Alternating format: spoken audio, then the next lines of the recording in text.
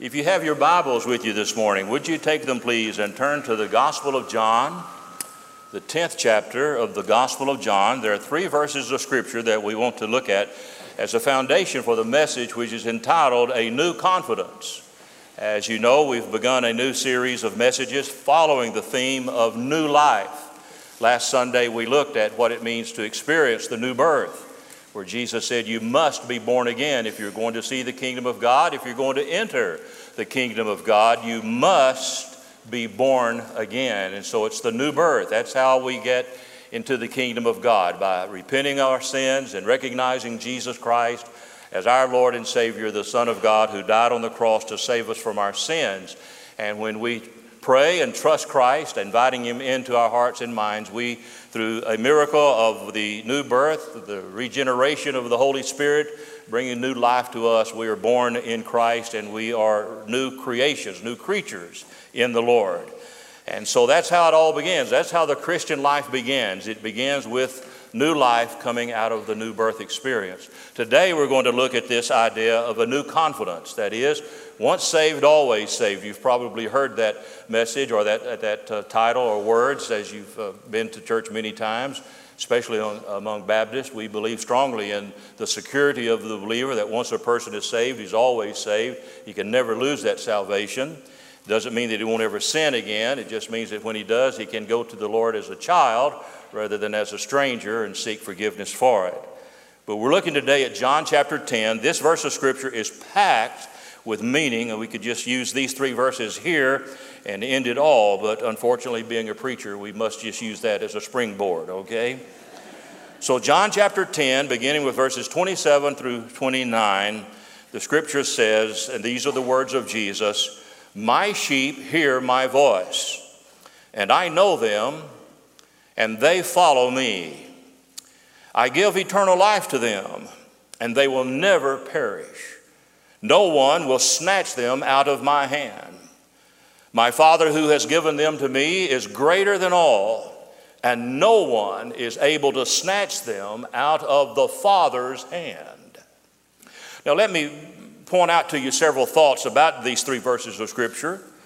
Notice in verse 28, he says that he gives to us eternal life. Well, how long is eternal? Well, it's eternal. It's forever. It is unending. So he doesn't give us temporary life. He gives us eternal life for those who say that they were saved and then committed some kind of sin after they had been saved for about 5 years or 10 years and needed to be saved again. Well, they didn't get eternal life, evidently. They only got 5-year life or 10-year life. But that's not the kind of life that our Lord gives to us. He gives to us eternal life, unending, forever. Notice also in verse 28, the words "will never perish." And again, never means never, not ever, ever. You will never perish. Notice also in verse 28, the words "no one." No one, no human being, no spiritual being. The devil can't do it. The demons cannot do it. The world cannot do it. No one can snatch them out of my hand. He repeats those words, "no one," in verse 29. My Father who has given them to me is greater than all, and no one is able to snatch them out of the Father's hands. Notice in verse 28 and in verse 29. In verse 28, Jesus says, nobody's going to take them out of my hand. In verse 29, he says, nobody's going to take them out of the Father's hand. So we have double protection here. We have protection of the Son, but we also have the protection of the Father.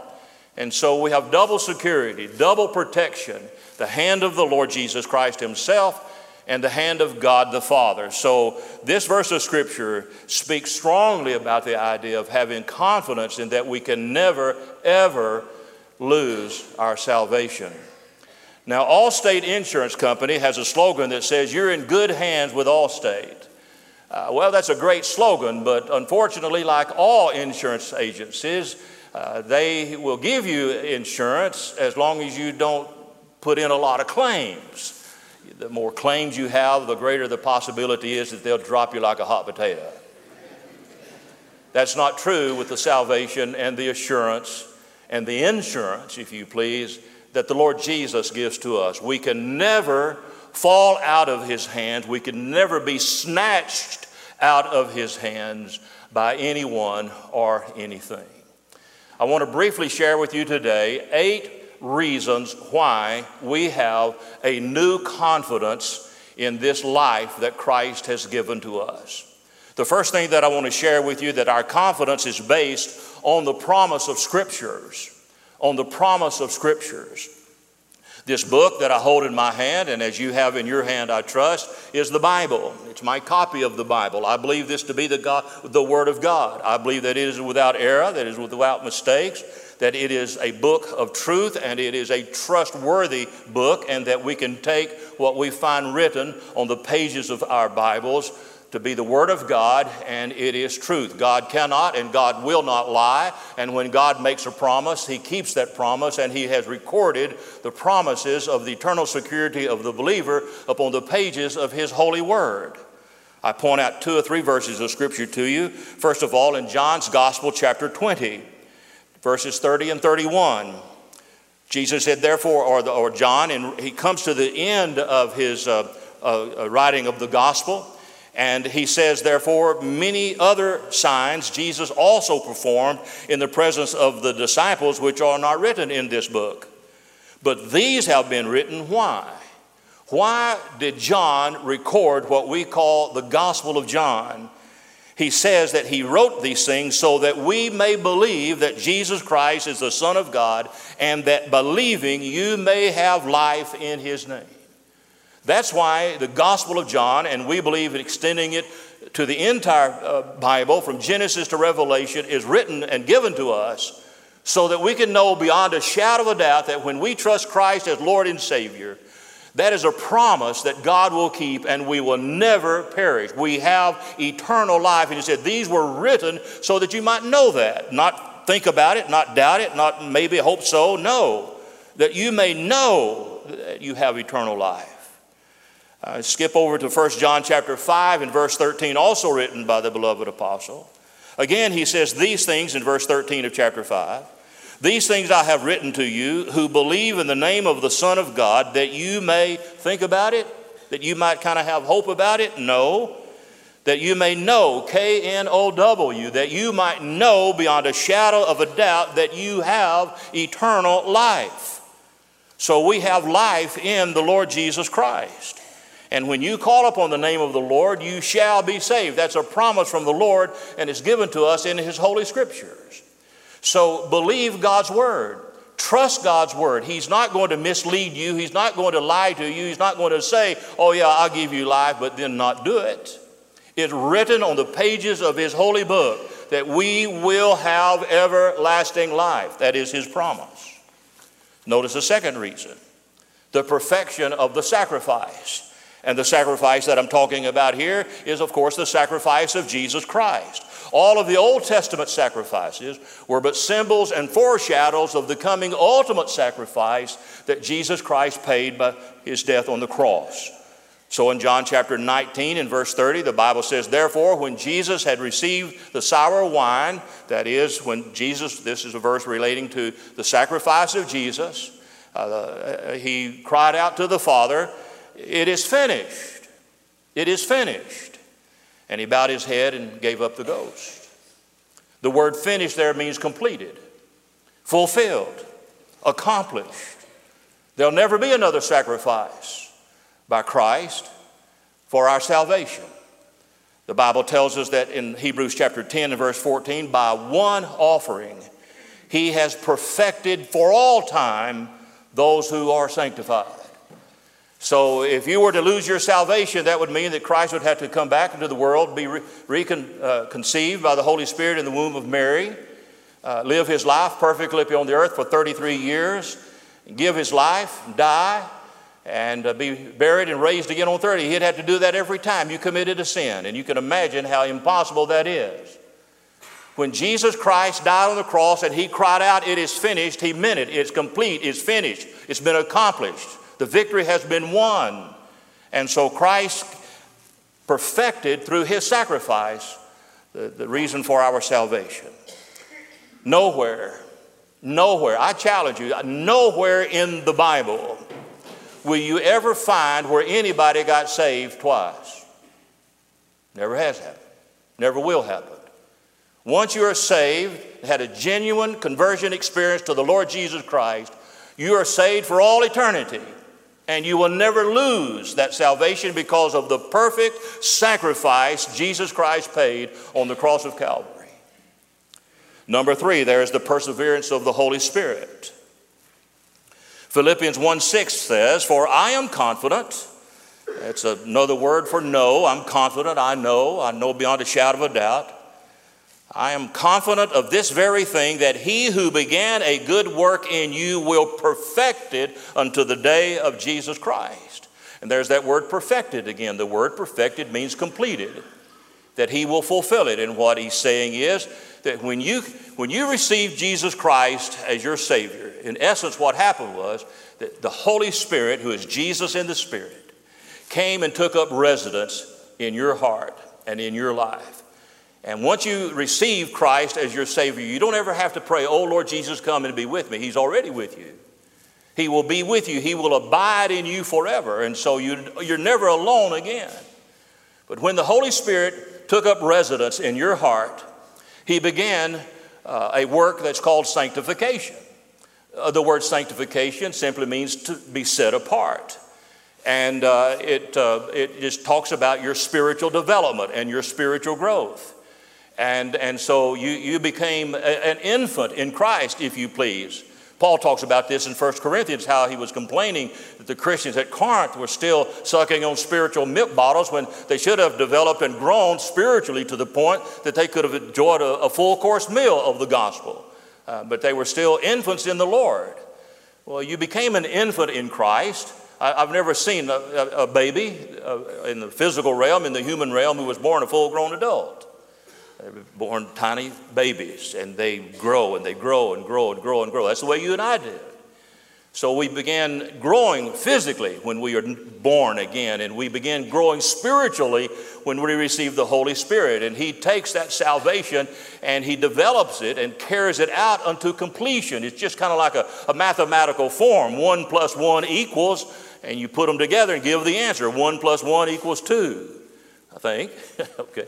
And so when you take an equation and carry it out to completion and you've got the answer, that's what the Holy Spirit does in your life. He takes that salvation and he grows it. He develops it in you, and he perseveres in doing this. He will continue to work on it with great determination.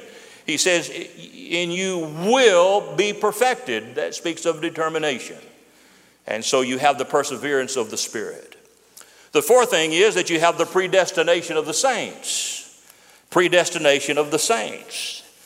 Romans chapter 8, verses 29 and 30. "For those whom he foreknew, he also predestined to become conformed to the image of his Son." The Lord wants you to be like his Son. The word Christian means little Christ. They were first called Christians at Antioch. Until then, they were known as people of the way. But people began to look at how they behaved and said, you know, they act so much like Christ, they're little Christ. And so they're little Christ. And so he foreknew, he predestined to become conformed to the image of his Son, that he would be the firstborn among many brethren. And these whom he predestined, he also called. And these whom he called, he also justified. And these whom he justified, he also glorified. Now, one of the most difficult and next to impossible doctrines to fully explain and understand is the doctrine of predestination and the free will of man. I don't understand either one of them, other than that I trust them by faith, that that's how God operates. I remember the words of Charles Haddon Spurgeon. Somebody asked him how would he reconcile the doctrines of predestination and the free will of man. He says, I don't have to. They don't need reconciling. They're friends. They work together. I don't know how, but they just do. There's the predestination and sovereignty of Almighty God that cooperates with and the free will of man, and the two work together. They're two sides of the same coin. Dr. Curtis Vaughan, late Dr. Curtis Vaughan, who was a Greek professor at Southwestern Seminary, used an illustration one time. He said the predestination of God and the free will of man is like walking up to a door, and on the outside of it says, whosoever will may come. And you walk through the door and get inside and turn around, look on the other side, and it says, it's chosen before the foundation of the world. So salvation is for all. And all of us have a free will to exercise. Otherwise, we're nothing but robots that move every time God pushes a button, or a puppet that moves every time God pulls a string. I cannot explain it other than that it works. That's the way God made it. He predestines us, knows ahead of time what we're going to do, and yet gives us the free will to do it. But they work together. So you have the predestination of the saints. And then you have the position of the saved. 2 Corinthians 5:17, therefore anyone who is where? In Christ. In Christ. If anyone is in Christ, he is a new creature. Old things have passed away. Behold, all things are made new. So my position is that I am in Christ and Christ is in me. Now, in Ephesians chapter 1, verses 13 and 14, Paul wrote these words. In him, in Christ, you also, having listened to the message of truth, the gospel of our salvation, having also believed, you were sealed in him with the Holy Spirit of promise, who is given as a pledge of our inheritance. So if you've ever bought a house or a piece of property, you may have been asked to put down escrow money. Whatever the amount it was, it's kind of a promise that you're wanting to buy that property and you're going to follow through with the deal and pay the whole price. And so you just kind of put this amount of money up to kind of save it for yourself. If you don't follow through with it, then you forfeit the money. But he is saying to us that the Holy Spirit is a seal. He is our escrow money. He's our guarantee, our assurance. It's just kind of a down payment that the Lord gives to us in receiving Christ as his Savior. And he says it's a seal, S-E-A-L. The word seal, of course, it's not the animal that flops around in the water. He's talking about a stamp, or in those days of Paul, where a king or a ruler would put hot wax on a piece of paper and then take his ring and put the emblem of his ring into the hot wax, and it would be on the seal of a document, and it gave it its authority. So the authority, the promise, the assurance of your salvation has been given to you by God the Father, and the seal is the Holy Spirit. Folks, you can't be saved without the Holy Spirit. Paul tells us in Romans chapter 8, if you don't have the Holy Spirit, you're not of him. And so it's the Holy Spirit who convicts you and convinces you and seals your salvation once and for all. And so we have the sealing of the Holy Spirit as we are in Jesus Christ. We cannot fall out of him. I've used this illustration before, but since you have a hard time remembering it, I'll give it to you again, okay? You remember the story of Noah? He built the ark, and the Lord called him inside the ark. He says, come into the ark. He didn't say go into the ark. You ever notice that? God wasn't standing on the outside saying, Noah, go into the ark. He said, Noah, come into the ark. Come in. And when Noah walked into the ark and all the animals were in there, his family was in there, God closed the door, sealed it. And for 40 days and 40 nights, Noah and his family and all those animals floated around in the water. Did Noah ever fall out of the boat? He never fell out of the ark. Why? Because there was only one door and God had sealed that. Brother, when God seals something, it's sealed. I bet he fell down on the inside. All those animals in there and all that they do. Going up down the steps, feeding them, taking care of them. That boat rocking back and forth. Oh, I bet there were a few times that he might have slipped and fell down, but he never fell out. My salvation is secure. Now, I'm still a human. I still make mistakes. I still fall down. But I don't practice it, and that's what John talks about over there in his first epistle. He who practices sin is not of the Lord. It talks about a habitual lifestyle where you do it over and over and over again. If you live that kind of Christian life, there's something wrong with you, brother. You either not been saved or God's going to whip you one way or the other. But you'll never lose your salvation. So we have that security. We are in Christ. Number 6, the present tense of salvation. John chapter 5, verse 24 says, "Truly, truly, I say to you, he who hears my word and believes him who sent me has," H-A-S, present tense, "has eternal life, and does not come into judgment, but has passed out of death into life." So it's not a salvation that I'm hoping to have someday. I have salvation right now, in the here and the now. I've had salvation and eternal life ever since the day I trusted Christ as my Lord and Savior. And the same way with you. It's not something that you're going to have, but that you have. You have salvation. Present tense, not past tense. And then number 7, the prayer of the Savior. The prayer of the Savior. John chapter 17 is actually the Lord's Prayer. What we normally refer to as the Lord's Prayer is actually the model prayer that Jesus gave in response to the request of the disciples who said, "Lord, teach us how to pray." The Lord's Prayer is actually John chapter 17, where the Lord pours his heart out to the Father regarding us. And in John chapter 17, verse 9, and in verse 15, John 17, 9 and verse 15. Verse 9 says, the prayers of Jesus, "I ask on their behalf. I do not ask on behalf of the world, but of those whom you have given me, for they are yours." Now notice in verse 9 that the Lord is asking the Father for something for his sheep.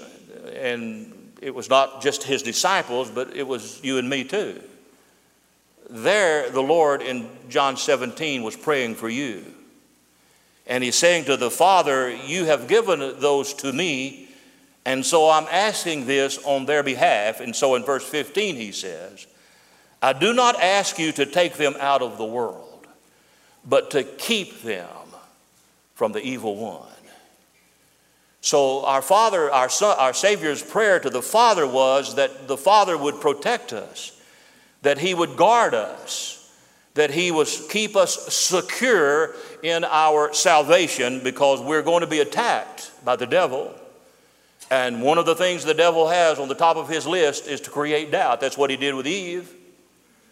When they were there in the Garden of Eden, "Oh, God hasn't truly told you that you're going to die if you eat that fruit. Oh, he just wants to keep something from you." So the devil just plants those little seeds of doubt in our minds. And Eve took the bait, hook, line, and sinker. And in taking and yielding to the temptation, disobeyed the Lord and brought sin into the world. Adam did the same thing. But the prayer of the Savior is that you're going to be under attack. The devil is going to attack you. Peter says he's like a roaring lion going about seeking whom he may devour. And so you need to be constantly on your guard. Be alert. Be sober. Take it seriously. This idea of the devil is not a joke. It's serious. And he's looking for a way to attack you and to bring you down. That's what he's ultimately wanting to destroy you. The devil has come to kill, steal, and destroy. Christ came to give us life. And so the Lord was praying for us. He's praying for us right now. When our Lord ascended to the Father after his death and resurrection, he went to the Father. And his major role right now, of course, he said, "I go to prepare a place for you," but he also is our great intercessor. And right now, at this very moment, in his wonderful, powerful, magnificent way, he's able to pray for all of us, because all of us are oftentimes tempted in one way or another, and he prays for our security, that we'll have the resistance to not yield to his temptations. The eighth and final thing is the power of God's sovereignty. The power of God's sovereignty. John chapter 6, verses 39 and 40. John 6, 39, 40 says, "This is the will of him who sent me." Well, who sent the Lord into the world? The Father did. Jesus said, "I've come to do the will of the Father, and always do those things that please the Father." So now in John 6:39, he says, "This is the will of him who sent me, that of all he has given me, I lose one." Is that what it says? No. "I lose nothing." Nothing. I don't lose one of them. He repeats it in verse 40. For this is the will of the Father, that everyone who beholds the Son and believes in him will have everlasting or eternal life, and I will raise him up at the last days. So there is the sovereign will of the Father. Every individual the Father has given to the Son is guaranteed to never be lost. I will never lose anyone that the Father has given to me. Now, one final verse of Scripture, and I need you to turn in your Bibles, if you haven't already done so, to this passage. 1 Peter chapter 1. 1 Peter chapter 1, verses 3, 4, and 5. 1 Peter chapter 1, verses 3, 4, and 5. Verse 3 says, Blessed be the God and Father of our Lord Jesus Christ, who according to his great mercy has caused us to be born again to a living hope through the resurrection of Jesus Christ from the dead. Now notice verses 4 and 5. He give us living hope through the resurrection of Jesus Christ from the dead to obtain an inheritance. And he describes that inheritance. It's imperishable. It's undefiled. It will not fade away. It's reserved in heaven for you. Verse 5 says that you are protected by the power of God and that your salvation is ready to be revealed in its fullness at the last time. And how's all of this done? He says in verse 5, through faith. Through faith. Notice in verses 4 and 5, 6 things that he says about our inheritance. It's imperishable, it's undefiled, it won't fade away, it is reserved, it's protected by the power of God, and it's ready for us. When we get there, it will be complete. It will be completed. Now, I don't know where else you could turn in the Bible that you could find anything that is any stronger about the security of the believer than these verses of Scripture that we've looked at this morning. Arthur Pink said, if any of God's sheep were to perish, it would necessarily entail a defeated father, a disappointed son, and a disgraced Holy Spirit. And that's never going to happen, folks. Never will. The Golden Gate Bridge was completed in 1937. At that time, it was the world's longest suspension bridge. It cost $77 million to build the Golden Gate Bridge. During the construction of the first section of this suspended bridge, 23 people fell to their death.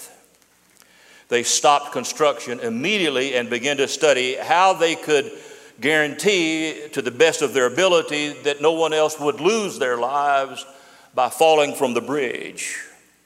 And so someone came up with the idea of putting a gigantic net underneath the construction.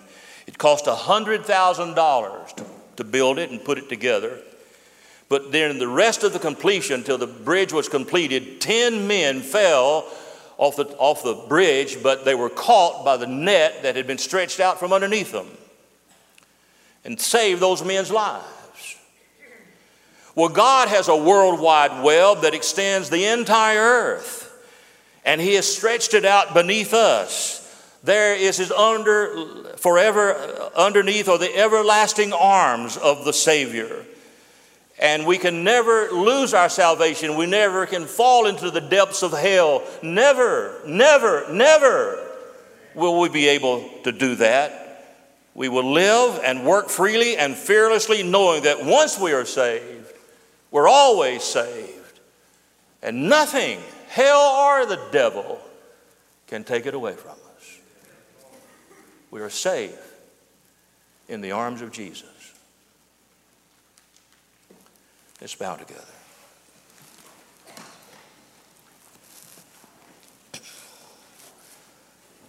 Father, you never leave anything incomplete. And when you promised to give us salvation, it wasn't temporary. It was forever.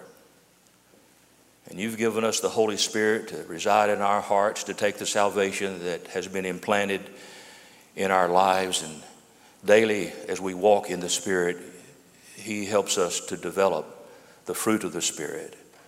until the day we reach your presence and our salvation is complete.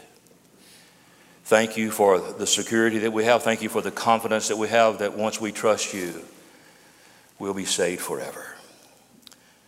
And Holy Spirit, I pray this morning that if there's someone in our midst who's never trusted Christ as their Lord and Savior, that you'll do your work of conviction, convincing them beyond a shadow of a doubt that they need to repent of their sins and embrace Jesus Christ as Lord and Savior. And if you're here this morning and you've never been what we call saved, you've never asked Jesus to save you, and you're wanting to do that right now, I'm going to lead you in a word of prayer. You don't have to say it out loud. You can if you want to, or just in the quietness of your heart. The Lord looks upon your heart. He knows what's in your heart. He knows whether you're sincere and genuine in asking him to save you. And if you will be sincere in praying this prayer, I'll guarantee you, based on the authority of God's word, that he'll do just that. So say a prayer something like this. Lord Jesus, I admit to you that I am a sinner. I have sinned.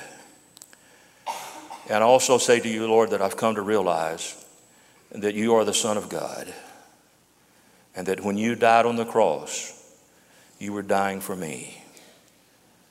And I'm asking you now in the best way I know how, please come into my heart. I accept you as my Savior and my Lord. Thank you, Jesus, for forgiving me of my sin. Thank you for the promise of eternal life. In your name I pray.